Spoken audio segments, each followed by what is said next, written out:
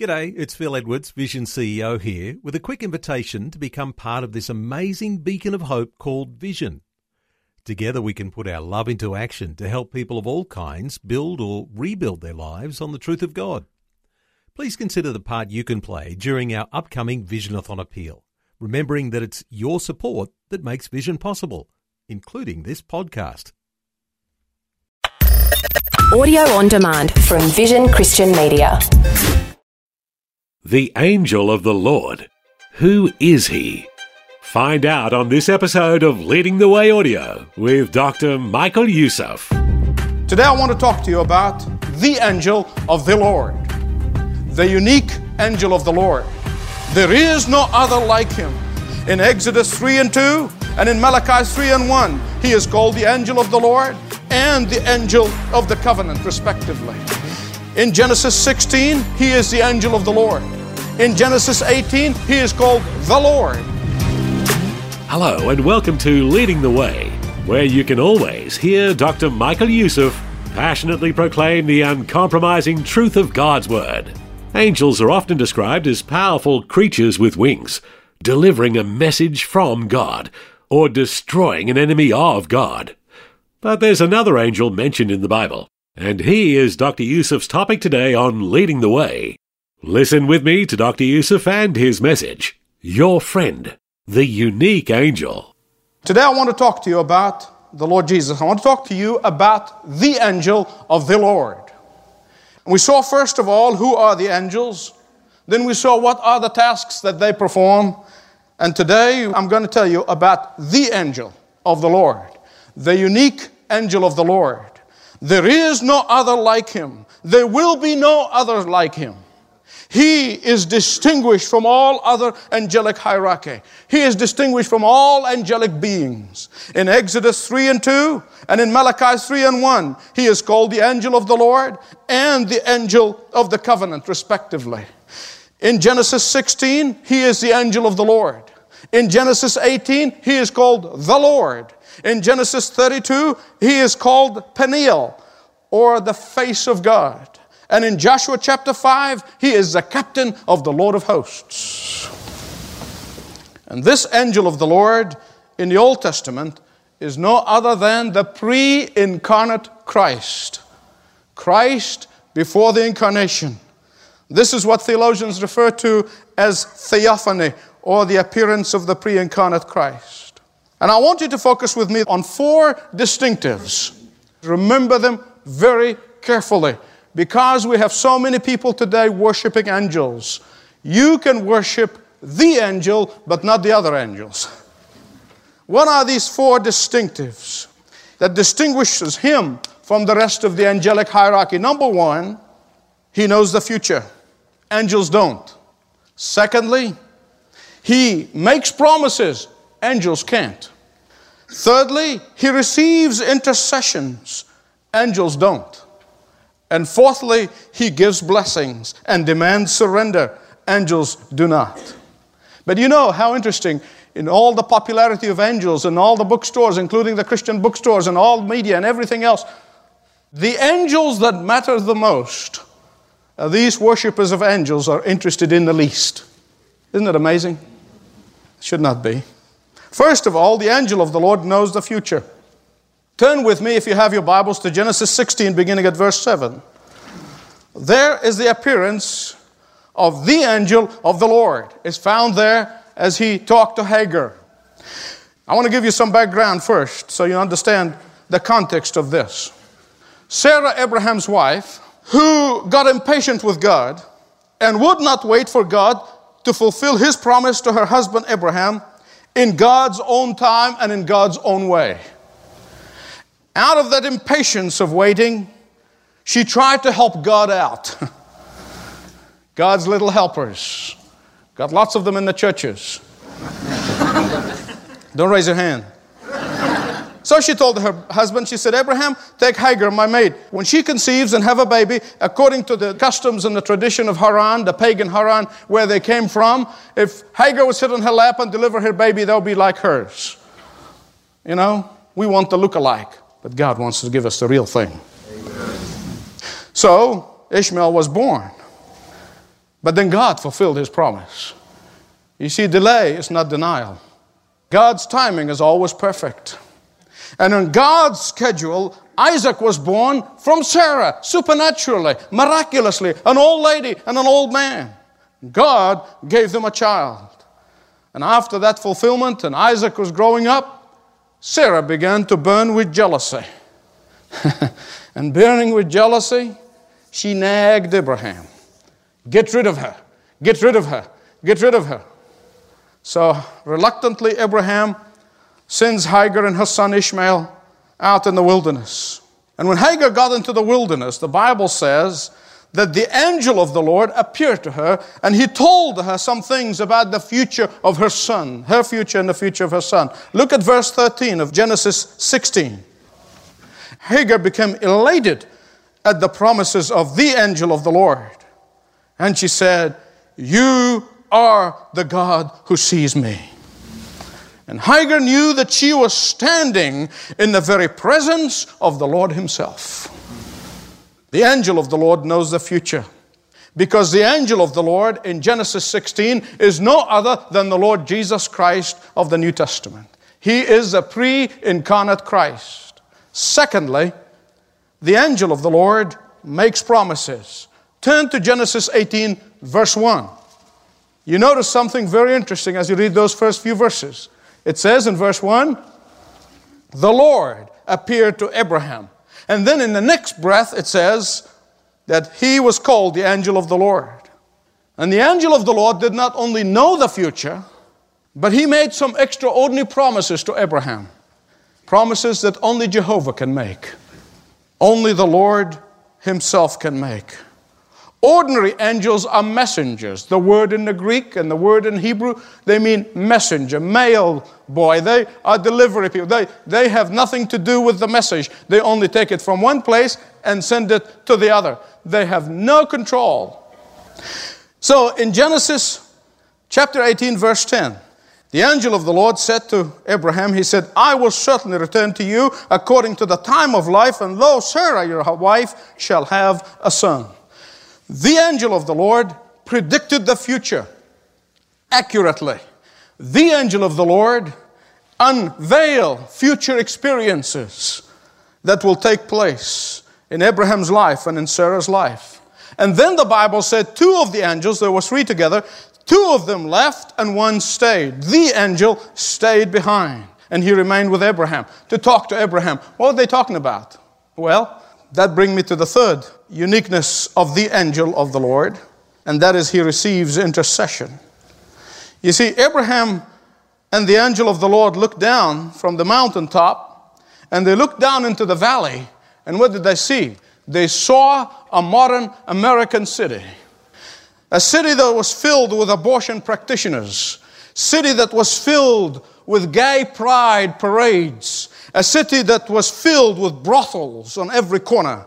A city in which gang rape was rampant. A city with child sexual abuse was very common practice. A city with drugs and murders was the order of the day.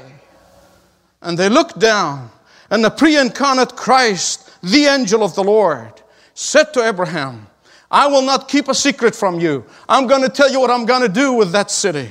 He said, "I will bring judgment upon this city." You see, the angels cannot bring judgment on a city. They only execute the judgment that is pronounced by the angel of the Lord, and they make it happen. But the angel of the Lord pronounced judgment upon the city of Sodom and Gomorrah, as if the angel of the Lord was saying to Abraham, as I'm sure God in heaven is saying that again today, is saying, "Abraham, I have been patient for long enough. I have been merciful for long enough. I have been reaching down to them for long enough. I have been speaking to them in variety of ways. I have been waiting for them to repent, but they're not repenting. And now my justice is about to take over. Now my justice is about to be exercised and fulfilled." And Abraham thinks for a minute and scratches his head, and all of a sudden, as his mind races, he thinks of his nephew Lot. And he knows in his heart what's going on. He says, "Oh, my nephew, he's into that lifestyle." He says, "My nephew's family may go to church on Sunday, but the rest of the week they're living like the pagan in which they are living. Lot knows the truth about God, but he is living in a lie and compromise. Lot knows what is right, but he's living and practicing what is wrong. What will happen to him? What will happen to his family? Will they get wiped out too? And then Abraham begins to intercede with the angel of the Lord, the pre-incarnate Christ, on behalf of nephew and his family. And the angel of the Lord, the pre-incarnate Christ, receives intercession. He receives intercession. And after a good Middle Eastern bargaining session, the angel of the Lord promises to deliver Lot out of the judgment. My friends, please listen to me very carefully. Hear me right. I want to tell you that the very reason why God has not poured out His wrath fully upon our cities is because of the intercession of the remnant. Amen. The pre-incarnate Christ, who is the angel of the Lord, is the same Jesus Christ who is sitting now on the right-hand side of the Father, interceding on our behalf, answering our prayers, responding to our intercession. The angel of the Lord was unique, for he knew the future. The angel of the Lord was unique because he makes promises. The angel of the Lord was unique because he received intercessions. And then fourthly, the angel of the Lord is unique in demanding surrender and dispensing of blessings. Turn to Genesis 32. There you see that Jacob and his family were coming back home. All their cattle, all their sheep, and all the wives and the children, they're heading home. But you must understand what happened 30 years earlier to understand what happened in this incident. 30 years earlier, Jacob ran away from home because he cheated his brother. And he was running out of fear. And he ended up in his uncle's compound, working on his uncle's farm. You see, Jacob was young, he was single, he was ambitious, and you know what? Above everything else, he was tricky. He was very tricky. And during his time away from home, working for his uncle cheated him. Divine justice always works, trust me. And he had to work for 14 years in order to get the woman whom he loved. Now Jacob had become wealthy. He's no longer alone. He's no longer single. He's no longer poor. He was wealthy. He had a large family. And now he's gotten a little older. And he began to reflect upon God's promises. So he's on his way back. He got to a spot, a place called Jabbok. And there he sent his family on, and he stayed alone. Look at verse 24 of Genesis 32. It says, the angel of the Lord, says the man, the angel of the Lord met him there. And there was a wrestling match between Jacob and the angel of the Lord. Hear me right. Many people and many preachers take that wonderful scene as a symbol of wrestling with God in prayer. It's okay. Keep taking it that way. That is not exactly what the text meant. It's all right. It won't do you any harm. In fact, it wasn't Jacob so much wrestling with the angel as much as the angel was wrestling with Jacob. And you say, why? Because he, Jehovah, initiated his appearing. He is sovereign. He comes when he wants to. And he comes to Jacob at this very important juncture in his life. Because this, to God, was his last chance to do his work in Jacob's heart. This was God's last opportunity to bring Jacob into surrender. This was God's opportunity to get Jacob to walk out of the life of wheeling and dealing and the life of hassling and haggling, the life of cheating and the life of sneaking, the life of manipulating and maneuvering and the life of grabbing and hiding. God wanted him to get out of this life. This was God's design to lift Jacob out of the life of yelling to the life of yielding. Out of the life of self-preservation to the life of self-surrender. Out of the life of deception into the very life of discipleship. And Jacob, the proud man, refused the humbling that God's angel, the angel of the Lord, was bringing to him. And he struggled. And he struggled. And he struggled. Now I want to stop here for a minute. Stop preaching and I want to meddle just for a little bit. If you are struggling with the Lord in any area of your life, please let me give you a very valuable advice. Personal advice from great wealth of experience. Give up. You will not win. You will not win. Someone said, I wish there was another beatitude. Blessed is the man who does not strive for the Spirit of God. Now, whether your struggle with God is over finances, whether you struggle with God over your giving of your tithe, whether your struggle with God is over your marital fidelity, whether your struggle with God is over your business or over an addiction or over a dominating sin in your life, or anything that you are haggling with God about, give up. You will not win. You will not win. You cannot win. Do what Jacob did. Finally surrendered. For years, Jacob had been running here, there, and everywhere. For years, Jacob had been trying to protect his interest from his employer, father-in-law. For years, he has been engrossed and busy and focused on building his nest egg. For years, he has been wrestling and restless and anxious. And during all of this time, God has been trying to get Jacob's attention. God has been trying to get Jacob to rest upon him. He's been trying to get Jacob to put his trust fully in the Lord. How can he bless him and bring the nation of Israel out of his loins if he has not learned the lesson of surrender? God will not bless you as long as you strive with God. Finally, in Genesis 32:25, the pre-incarnate Christ, the angel of the Lord, he was going to have his last word. Make no mistake about it, God will always have the last word. Wrestle as you may, Jesus, the angel of the Lord, will have the last word. Resist what you may, Jesus, the angel of the Lord, is going to have the last word. Argue all you want, Jesus, the angel of the Lord, will have the last word. Fight all you can, but ultimately Jesus, the angel of the Lord, will have the last word. Hide the best way you know how, but be assured that Jesus, the angel of the Lord, will have the last word. Make it easy on yourself. Surrender to the angel of the Lord, just as Jacob did in Jabbok. When the angel of the Lord began to see that Jacob was still not getting it, he was not getting it. He was thick-headed.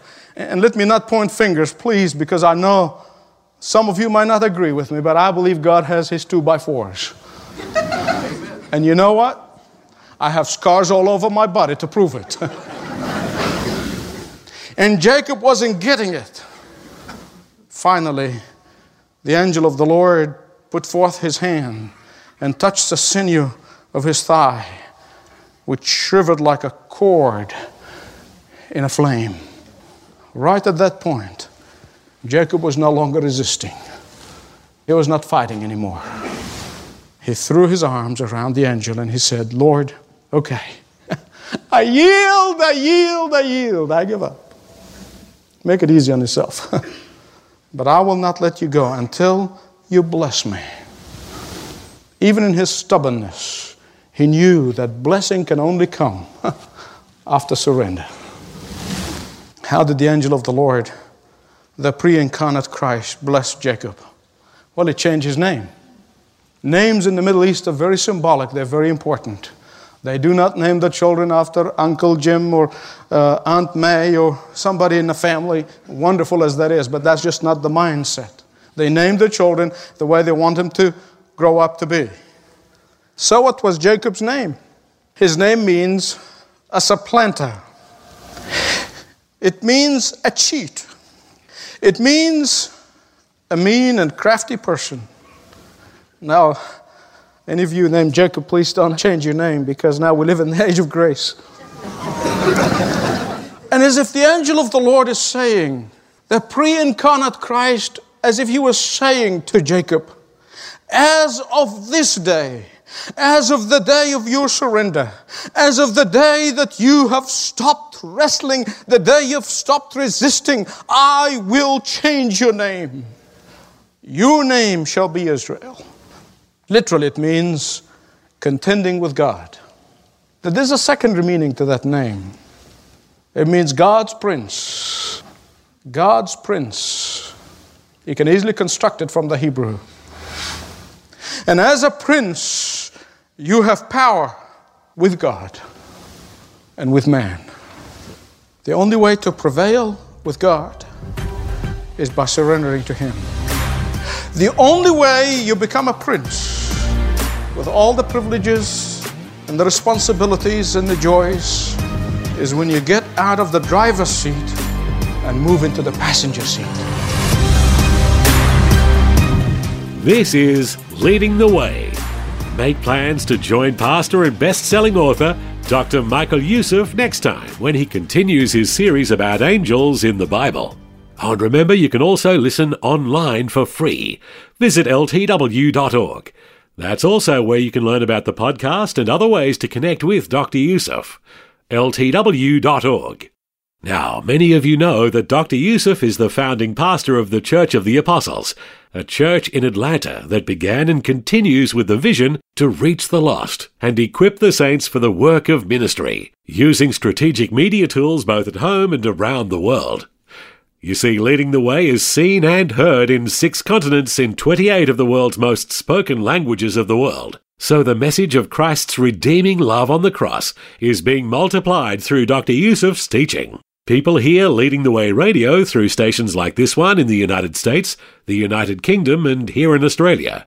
Our dual language programs, that's where Dr. Youssef speaks in English, then a native speaker of one of 28 languages translates, are heard in other parts of the world. And of course, the KingdomSat, a dedicated satellite channel, not unlike satellite or cable TV you watch in your own home, broadcasts truth 24 hours a day, 7 days a week into the heart of the Middle East and around the world. Here's a testimony from our international team, revealing the impact of leading the way around the world. Adbel was a Muslim who called the KingdomSat field team with the goal of convincing them that Jesus is only a prophet, not God, and that Christians are wrong to worship him. He insisted on the oneness of God and the authority of Muhammad, the prophet of Islam. After spending time listening to the message of the gospel as written in the Bible, he asked many questions in an attempt to understand the Christian faith. After a long conversation, Adbel was amazed by the assurance of eternity Christ gives to those who believe in him, in contrast to the complete lack of assurance in Islam. After inviting him to surrender his life to Jesus, Adbel gave his life to the Lord, trusting that his eternal life is assured and his earthly life is worth living for Jesus Christ. He's now being discipled so that he can learn more about God and his Word. Take time to learn about the many other ministries of Leading the Way by visiting the website and clicking around. I know you'll be blessed. ltw.org, ltw.org. Or you can always speak to one of our ministry representatives when you call 1300-133-589. That's 1300-133-589. Or you can write to us at Leading the Way, P.O. Box 1900, Penrith, New South Wales 2751. Leading the Way, P.O. Box 1900, Penrith, New South Wales 2751. Before we run out of time for today, as an encouragement to our fellow listeners, I would like to invite you to share how God is using this program to encourage you in your walk of faith. I believe it is important to give testimony of how God is working in your life. And if Leading the Way is part of that, we would want to know. Please call us at 1-300-133-589. Now I want to hear all about it, and we just might share it on the program. Once again, the number is 1-300-133-589. Do it today. Thank you in advance, and God bless. Thank you for joining us today. Do listen again next time, won't you? This program is furnished by Leading the Way with Dr. Michael Youssef. Thanks for taking time to listen to this audio on demand from Vision Christian Media. To find out more about us, go to vision.org.au.